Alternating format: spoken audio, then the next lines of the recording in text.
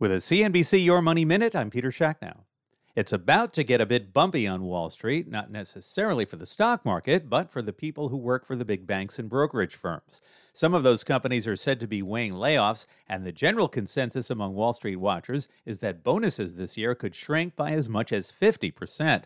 Lydia Moynihan, who covers the street for the New York Post, says this could be an especially rude awakening for younger workers who have only experienced a robust job market and a slew of attractive perks. This is the first time they've really ever experienced a downturn on Wall Street. And for many of these younger bankers, they've only experienced good times where there's a bonus bonanza. So this is a dramatic shift. But when they tell us they're threatening to quit, the reality is if they quit in this environment, they're likely not going to get another job on Wall Street. With the sudden shift in the market, Moynihan says just keeping your job might be considered this year's bonus.